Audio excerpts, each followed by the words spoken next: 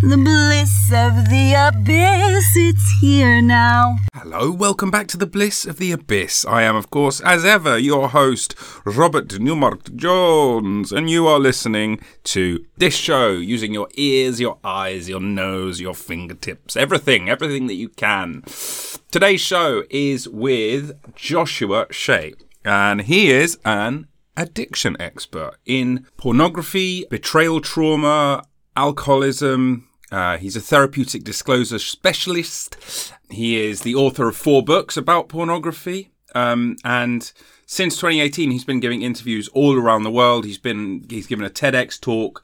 He's basically seeking to help people with their problems before it's too late, working through trauma with partners of addicts. And before this, he had a completely different life, a 24-year addiction to pornography that was hidden the whole time beneath being a magazine publisher, an award-winning journalist, a film festival founder, and even a local politician in Maine, which is where he still lives with his wife and 2 children.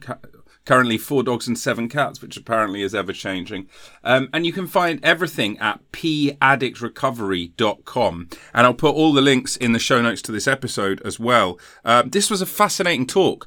Whether or not you yourself are wrestling with the demons of addiction and recovery, I still think you'll find this elusive and illustrative.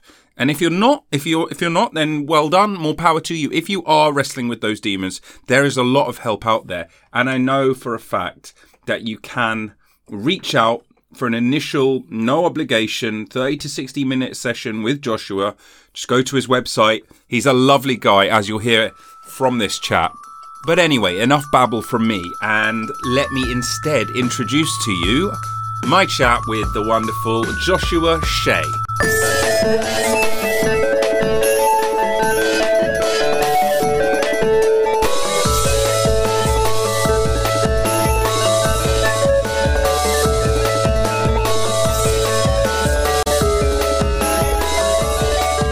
Joshua Shea, welcome to the Bliss of the Abyss, all the way from across the Atlantic. How are you doing? I am having a wonderful snowy morning. How are you? I'm good, thank you. I'm not having a snowy morning, but I am frozen stiff. That's because I'm a wuss, unlike you, hardened man of the north. If it drops anywhere close to freezing, I am wearing cashmere and I'm under 4 layers of clothing. Unlike you, you're just wearing a t-shirt. Look at you, very hard. Wearing a t-shirt. I've got no socks on. I'm perfectly fine. Very, very strong. Well, look, thanks for agreeing to come on the show and beat the storm. I promise we'll have you out in good time. For those who are not acquainted with your work, do you want to give a little introduction to who you are and how you've come to be on the show and what we're going to talk about today? Yeah, absolutely. My name's Joshua Shea. My origin story is pretty simple. I started to use pornography at 12 years old. I developed an addiction the first time I started watching at 12. At 14, I took up alcohol. So I was an alcoholic and a pornography addict for 22 and 24 years, respectively. And I quit using around 36, 37 years old. That brings us back. I'm now sober 8 years. When I got into early recovery, I recognized that there was no materials out there for pornography addiction. You had some things written by wives of porn addicts, and you had the studies that are out there. But for most people, reading those studies is like reading Shakespeare. It's kind of English, but it's kind of not. Mm-hmm. And I decided that with my history as a journalist, with my history as a researcher, that I could perhaps bring something to this space. So I wrote my first book. It got a wonderful response, and I've been doing this stuff ever since, as far as education, writing about it, appearing on shows like yours, doing talks in libraries, colleges, that kind of stuff. And then 2 years ago, or 3 years ago now, when the pandemic started, I realized if I was going to continue to stay in this space and make a living, I moved into the coaching area. So I now also coach both pornography addicts and their partners who are suffering from betrayal trauma. I'm certified in both areas. And this is kind of my life. I go around and I talk about pornography addiction and its effects, and hopefully, create some good in this world where maybe I wasn't doing that in the past when I was an actual addict. Right. Yeah. Yeah. Yeah. Wow. It must be a very different day to day from managing two addictions to keeping them. I mean, they're still kind of the center of your world, but you're in charge of them rather than them being in charge of you. Would that be fair to say?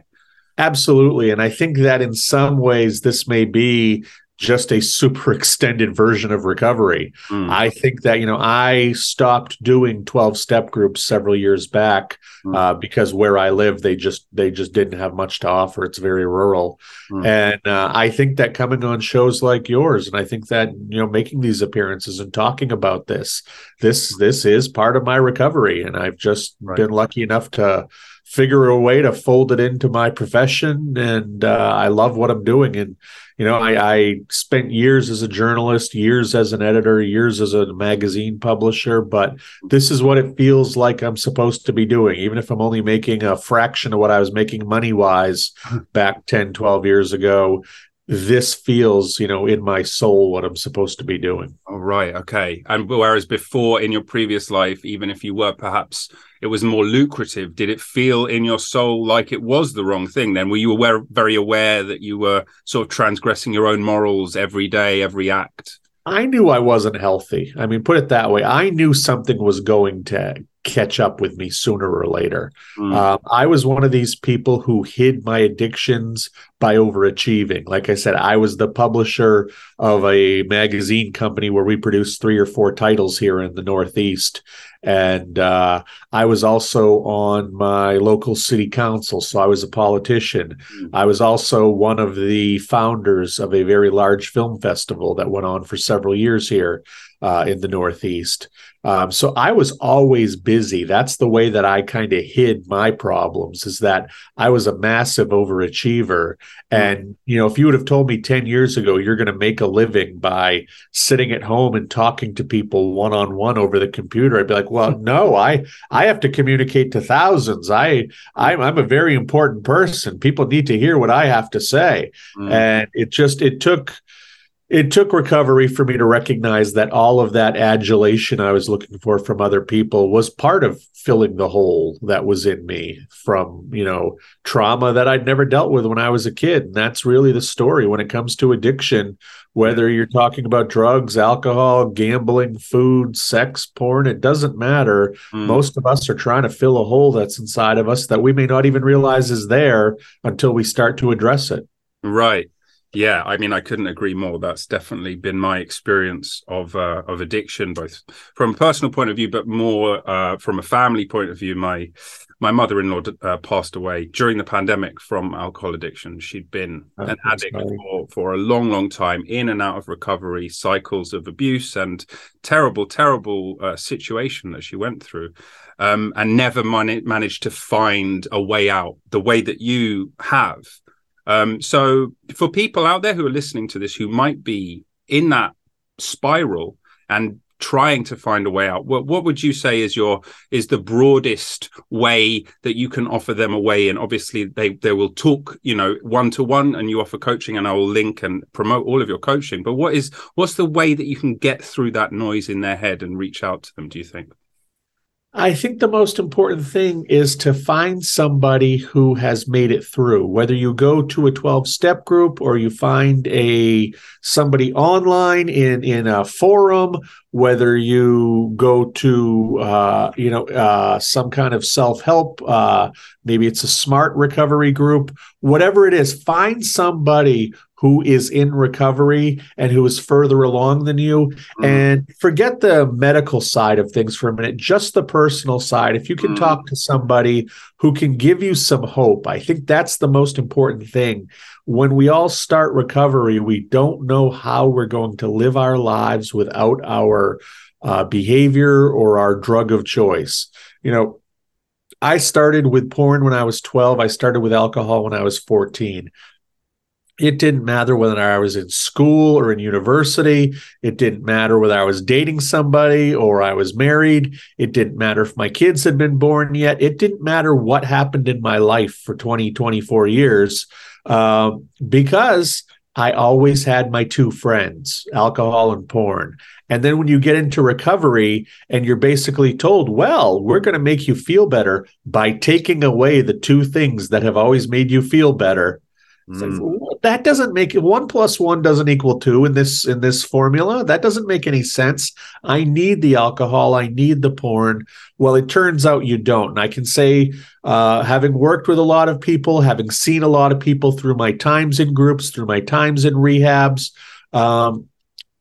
it actually does work, and it's mind-blowing that it works, but you almost need somebody who's going through it, who's been through it, to be by your side, to answer questions, to tell you, yes, you can do it, and to perhaps most importantly, not be somebody who judges you. Right. I always make the joke, when I went in first to rehab for alcoholism in 2014. And I say, people, okay, Josh, you get in there. Good job. You're a hero. Go tackle this. Let me shake your hand. You go take care of your alcohol problem. And then a year later, I go into rehab for porn addiction, and people are not wanting to shake my hand. People are wanting to find the hand sanitizer. Like, okay. Well, you need to find those people who won't judge you. If you have a safe space, if you have people who are willing to listen to you, if you have people you feel that you can be vulnerable around, I think that's really the first step to getting there.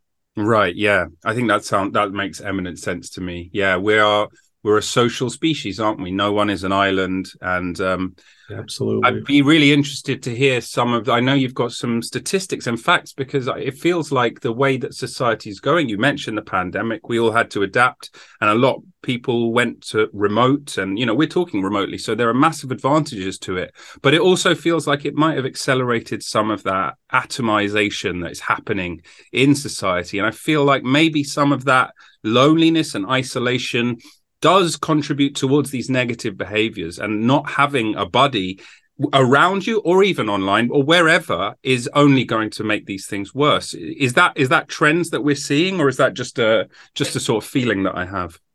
No, you're absolutely correct. And we can really, when we look at the pornography explosion when it comes to addiction, you can date it right back to the advent of high-speed internet. When I first got on the internet, I was a porn addict because of magazines, because of videotapes. When you first got on the internet, you'd have to sit there for 6 or 7 minutes to download one photo. Yeah. It didn't make any sense. Once we had high-speed internet, that's when you saw an explosion, because I think what happened was we had never seen a technology like this before. We did not know, how to handle it. We're still in the Wild West years of the internet.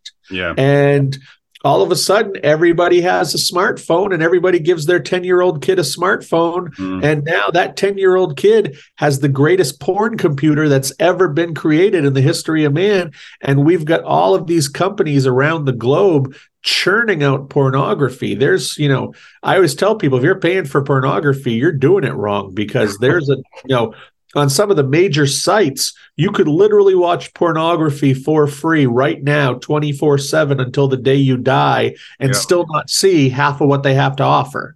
Right. And that's ultimately, where this all went crazy, was first when we started to have high-speed internet. And then, like you said, the pandemic was a very big deal, but not necessarily in a big deal like you think.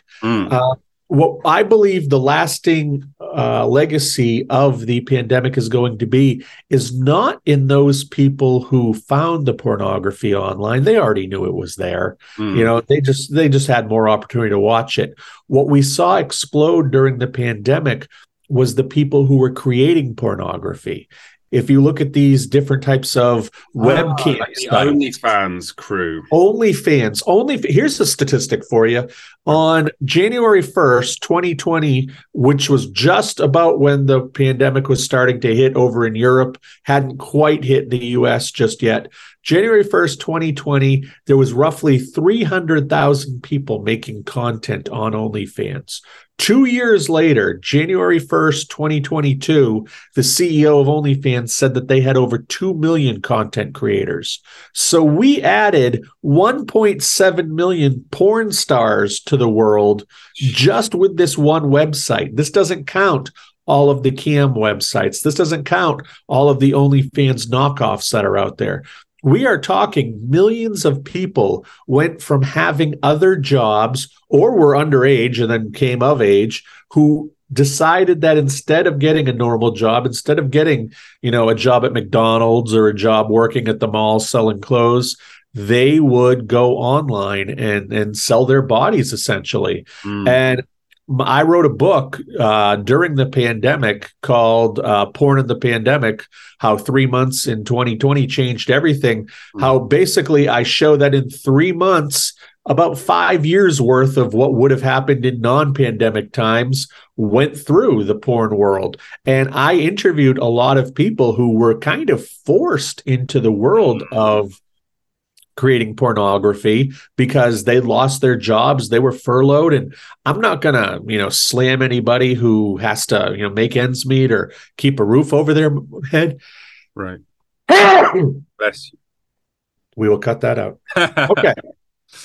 So I have nothing against those people, but what scared me was in the beginning when I interviewed them, when I first started my research, they're like, yes, I'm here for the money. I'm going to keep it, very classy. I'm going to keep it, very above brow. I don't want anybody who knows me, finding out about this. I just need to make some money. 3-4 months later, when I interviewed them, I had a very different story from some of them. Some of them were telling me, there were still some who were in for it for the money, but a lot of them were telling me, before this, I couldn't get a date. And now I've got men from all over the world spending big money watching me do sexy stuff.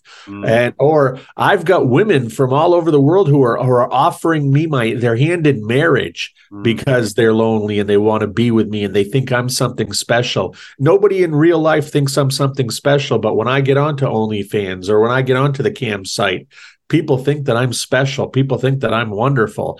And you listen to these people, and what you're hearing is not that they're there for the commerce anymore. They're there for the love. They're there for the high. They're there for the dopamine hit. Yeah. And that's what I really think that in the long run, I think that the pandemic is going to be remembered as the time where we learned not about porn addiction from the consumer's side, but about porn addiction from the producer's side. Because talking to a lot of these people who actually make this pornography, they are addicted to doing this stuff. They are addicted to the attention. They are addicted to the love. And yeah, it's great money, but that's not why they're there anymore. They found a lot of other things that hit them at a soul level that I don't think in the long run is going to be healthy for them. And I can see these people 20 years from now, being 45 years old, 50 years old, still on these sites, not even caring about the money, just trying to get that attention from people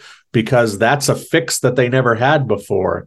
And sadly, we need to talk more about this because isn't porn addiction, whether you're producing or consuming, isn't it just opposite sides of the same coin? It's a very interesting question. It does echo something that you said earlier about when you were in your previous life about, working really hard and making loads of money, but kind of filling a hole and just fueling the addiction.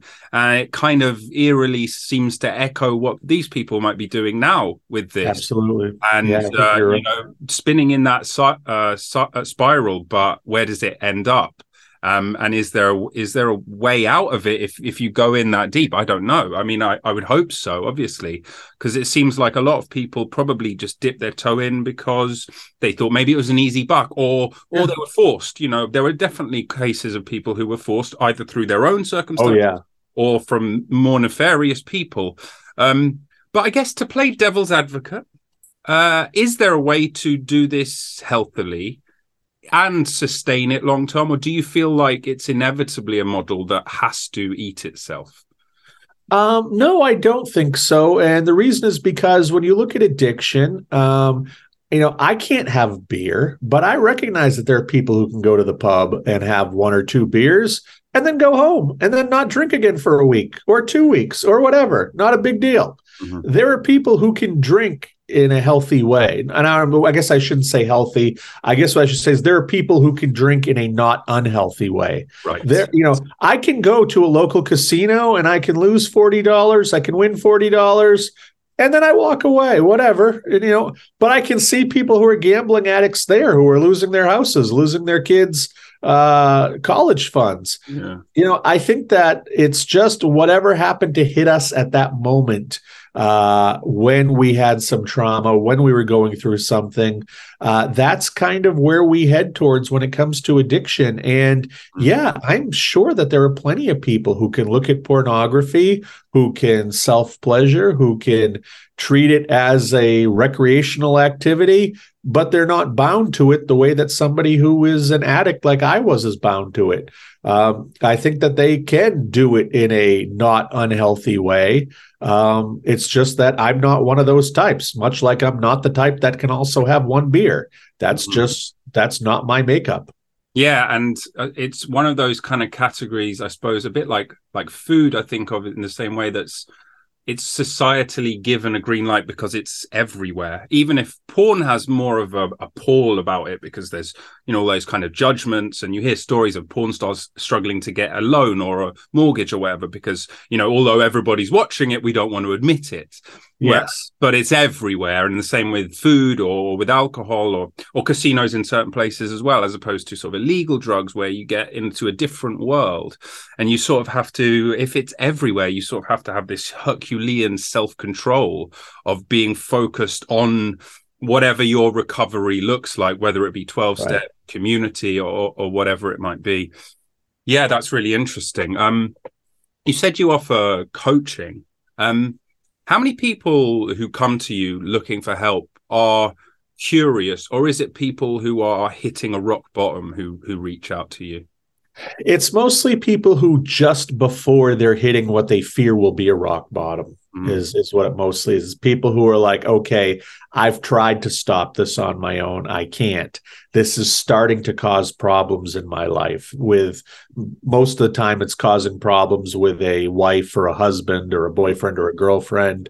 Or they're just recognizing, especially in the case of a lot of men, that they're starting to have erectile dysfunction issues, or they're starting to view other people almost through the lens of pornography, and people aren't people. People are objects for their sexual gratification, or some combination of all of these things. Really, there are about 11 different symptoms when it comes to pornography addiction.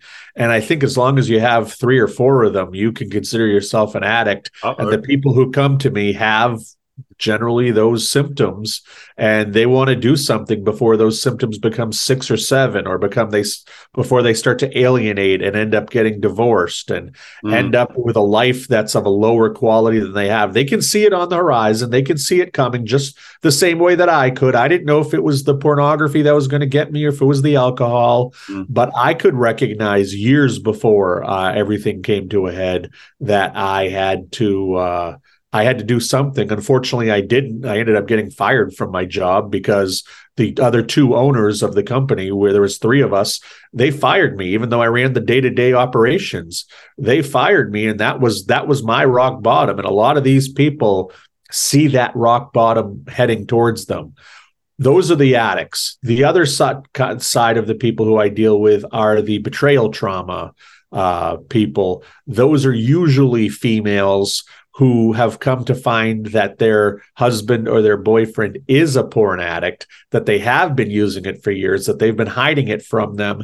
And that does quite a number on their psyche. They start to want, well, if he's lied about this, what else has he lied about? Or, okay, well, why is he using porn? Am I not enough in bed? Am I not pretty enough? Am I not good enough for him? All of these problems that start to affect the partner, I deal with them as well. So it's across the board, but it's mostly people who recognize that a reckoning is about to come if they don't take care of this problem in a hurry.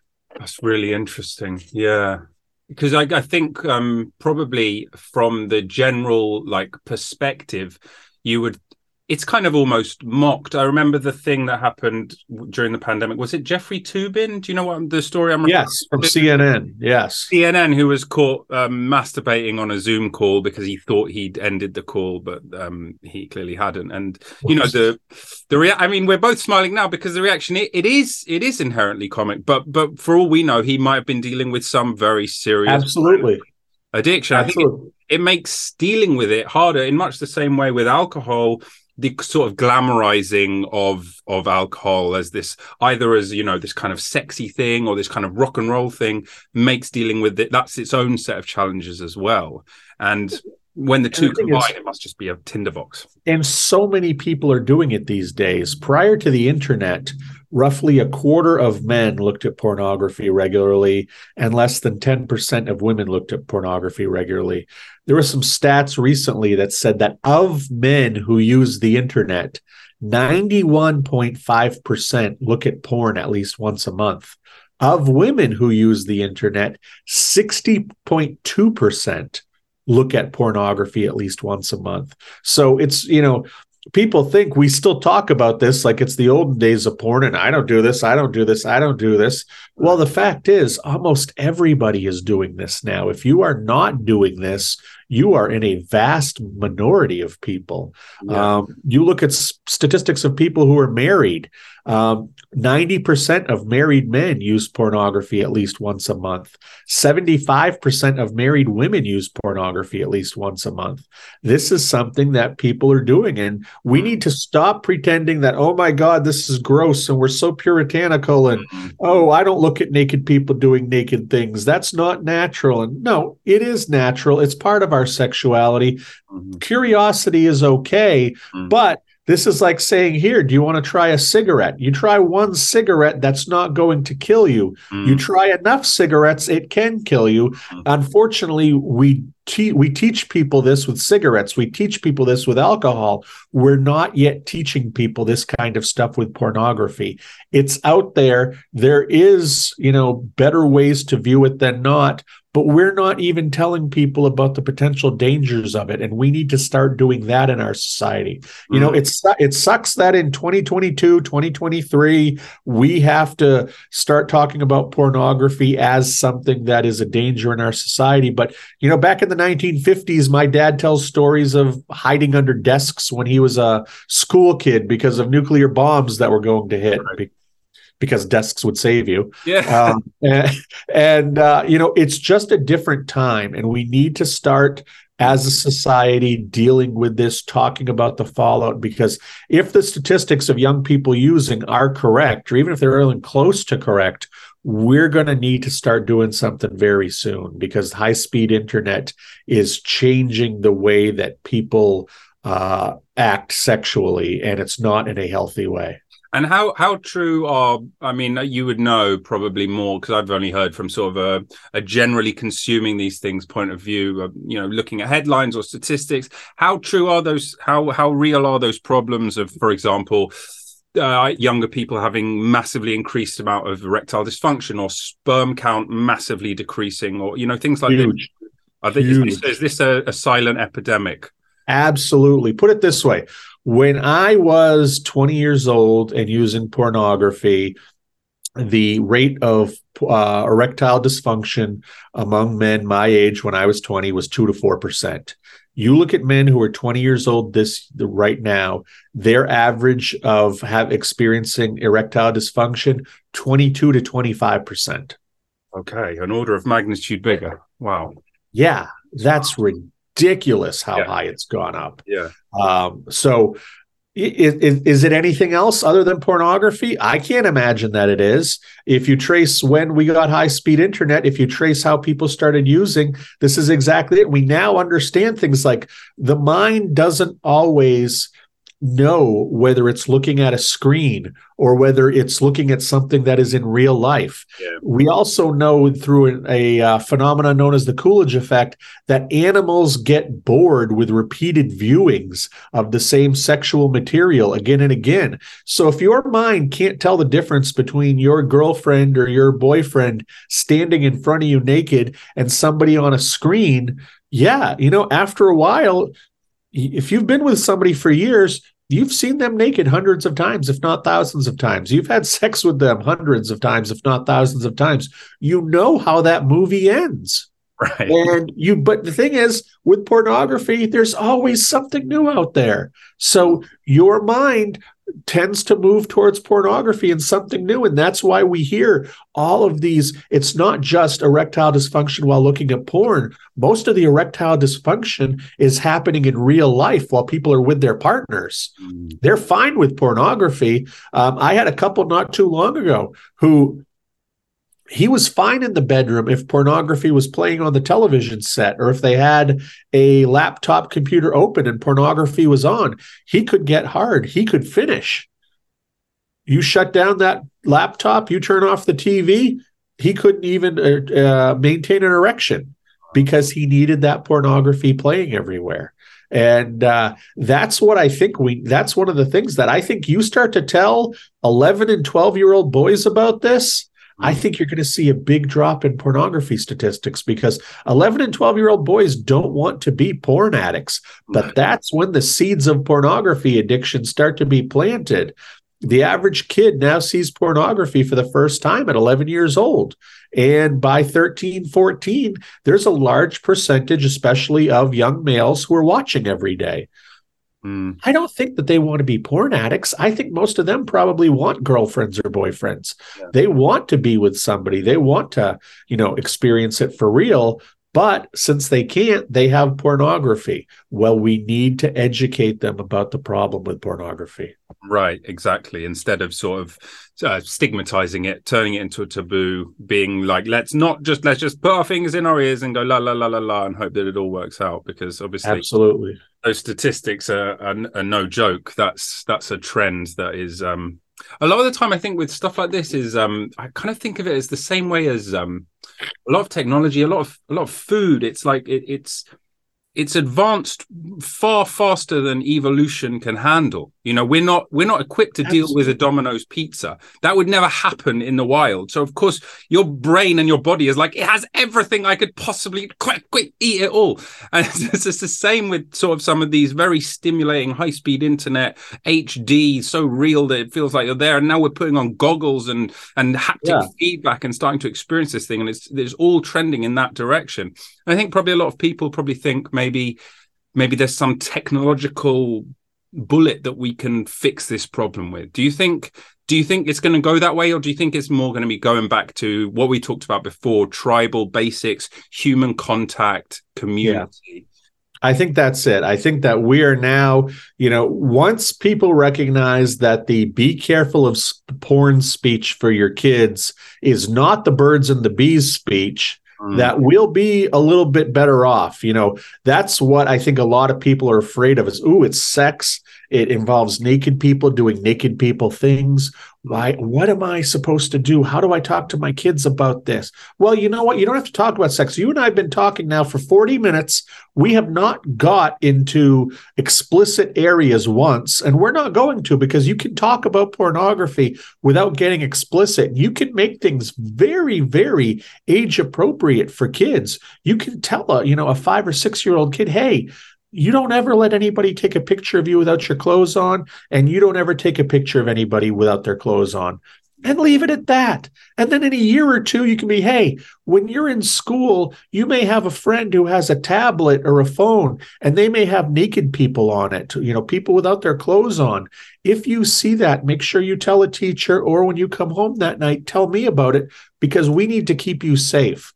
The be careful of pornography speech It's just like the be careful of smoking speech. It's the be careful of drinking speech. When you're 18 years old and you leave the house, you can decide if you want to use this stuff. But while you live here, we don't use pornography in our house. Mm.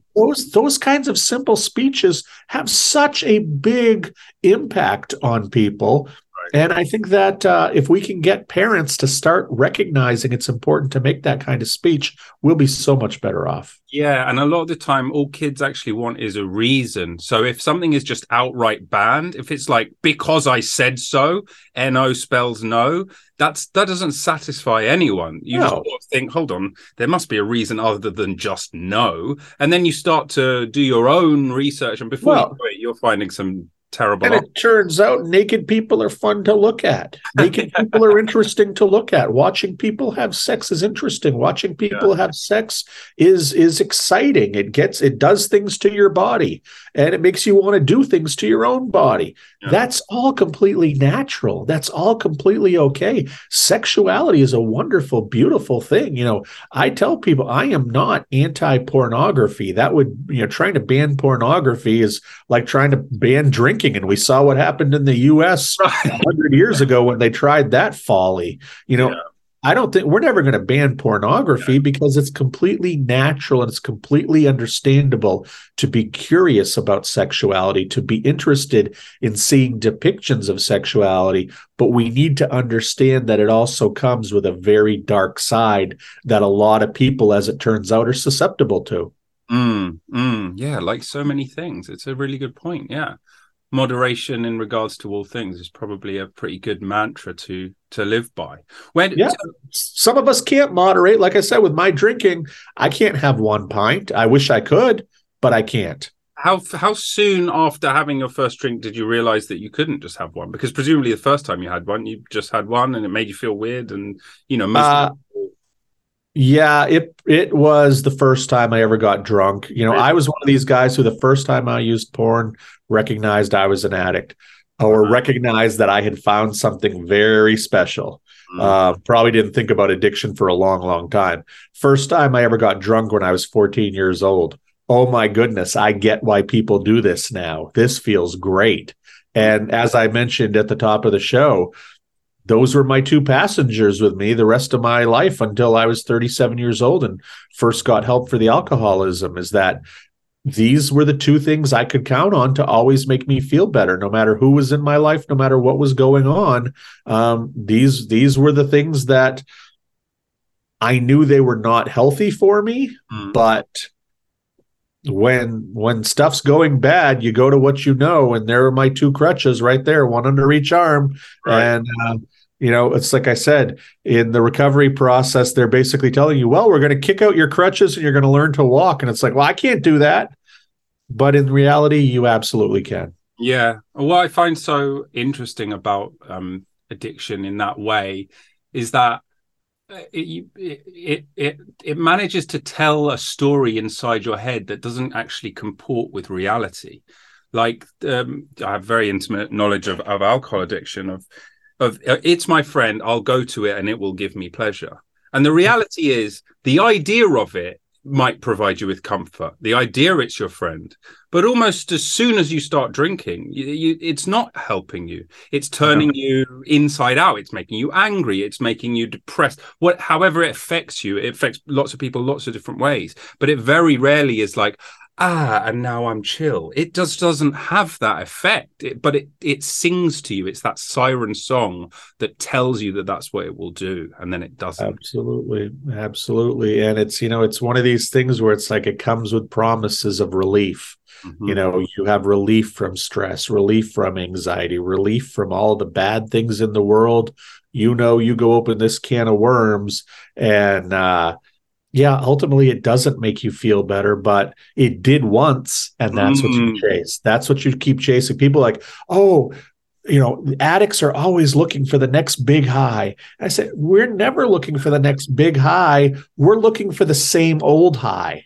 That's the problem. That's why things escalate. That's why things get worse and worse, because your body gets used to it and you have to drink more. I got to the point where I couldn't drink beer anymore. I wouldn't get drunk off of beer. I had to move on to the harder stuff that I thought tasted terrible because I needed that feeling. I needed those, chemicals coming from my mind to make me feel better, and beer couldn't do it anymore. I had to escalate. And it's the same thing with pornography. People who watch 15, 20 minutes, suddenly, a few years later, I hear from them all the time where it's like, I sit down to look at porn and 2 hours is gone. And I'm still not done because I'm looking for the perfect piece of porn to finish with. Oh my God. It escalates and it escalates and it escalates. Wow. Yeah, I suppose was it the Coolidge effect that you mentioned? That's Yeah. a sort of that hunt for novelty can just be Absolutely. Jesus, hours and hours of just chasing. And what's it all for? The crazy thing with that, of course, is once it's over, it's not like that was really worth the 3-hour journey. No, that's when the shame comes. That's when the embarrassment comes. That's when the, judging yourself comes and feeling worthless and making promises to yourself that you won't be able to keep next time.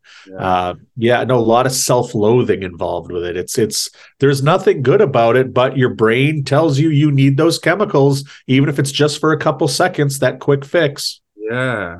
Hey, I'm curious. This might be a bit of a strange question, so feel free to just bat it back at me. But you must be familiar with the concept of a dry drunk.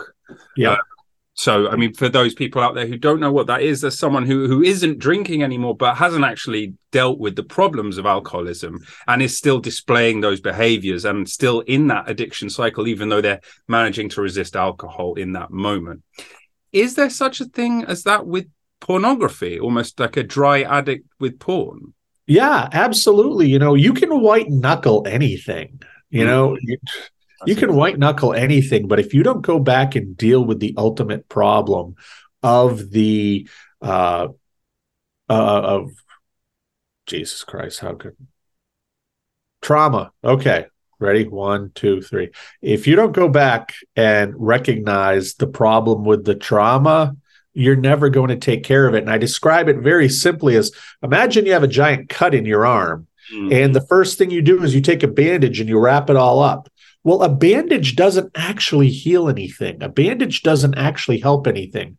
Now, imagine that big cut is your trauma, and then you've wrapped the bandage. That bandage is your addiction.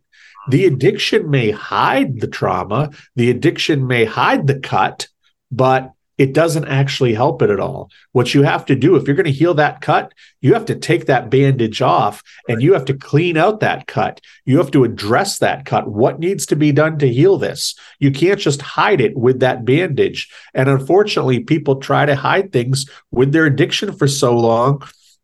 Those people who are white knuckling it, maybe they take that bandage off, but they're still sitting there with an arm full of infection, with an arm that's fully still cut. You need to deal with the deeper stuff. And I know it sucks. I had to go through it myself. It's not a fun process dealing with trauma, especially if you've got any sexual or physical abuse in your past that created part of that trauma. You've got to go back and relive that stuff. And it is horrible. It is not fun. It is saddening and maddening and frustrating, and you feel for the person that you were when you were younger. And it's such a grueling process to go through trauma and to sort it out. But the other side of it, that's what everybody thinks doesn't exist. That other side is wonderful. I can tell you now in my mid-40s, I am so much healthier spiritually, mentally, physically, emotionally than I ever was in my mid-30s when I was still drinking and still using pornography every day. Wow. Yeah, that's really impactful. I think that's right. And that's why people have that aversion to it, because it's the hard work. And it's why people want the magic bullet, the pharmaceutical intervention that's going to magically make stuff go away. But that just is not how life works. Just in the same way that addiction isn't just actually a relief when you tickle the itch. It's not. It's the same thing. That's really, really fascinating.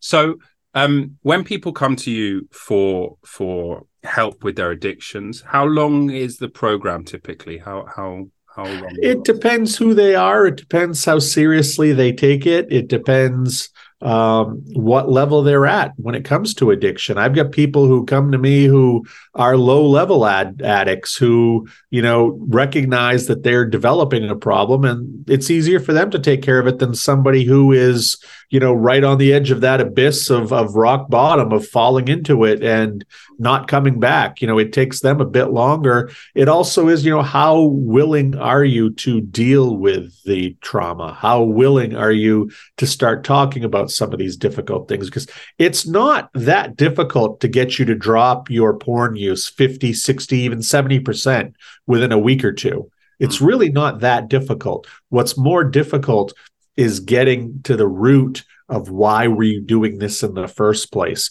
because it changes over time. When I was 12, 13 years old, the reason that I started drinking, the reason that I started using porn, it's not the reason that I was using at 25 or using at 35.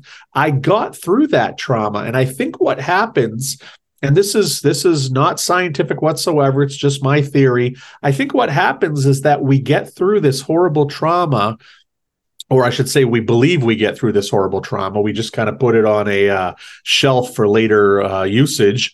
And we go back to our regular life. And then we find out, a bad day can be made better by your addiction. Because early on, it still makes you feel good. Early on, when I was 15, 16 years old, 3 beers felt better to me than 20 years later when I'd have half a bottle of tequila. Those 3 beers made me feel like I was on top of the world.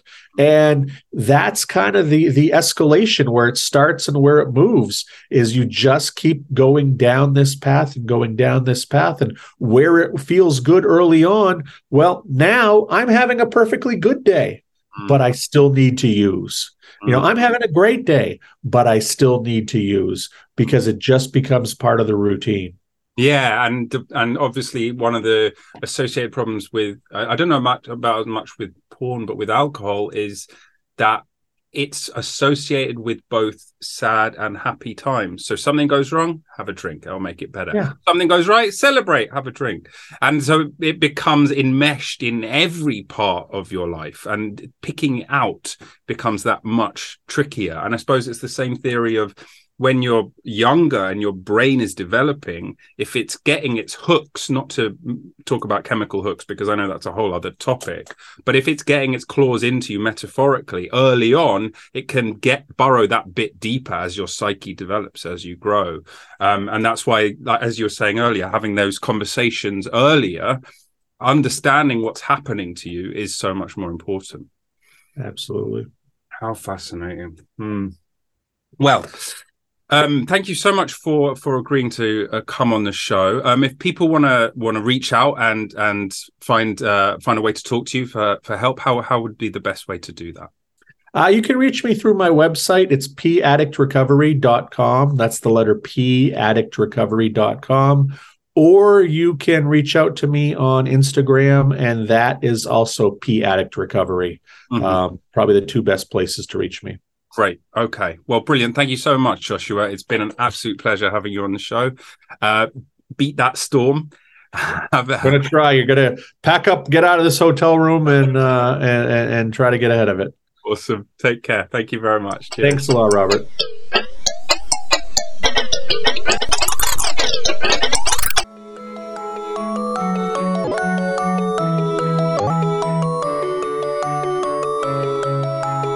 Thanks for listening to the show. If you've enjoyed it, please give us 5 stars and consider becoming a subscriber, and maybe even supporting us on Patreon. Really, really, really helps me continue making this show. If you haven't enjoyed it, then you can fuck off. Many, many thanks to Nils Hennis-Steer for the amazing music, and to Dave Fox for the cool artwork. Please keep coming back every week for more Bliss of the Abyss.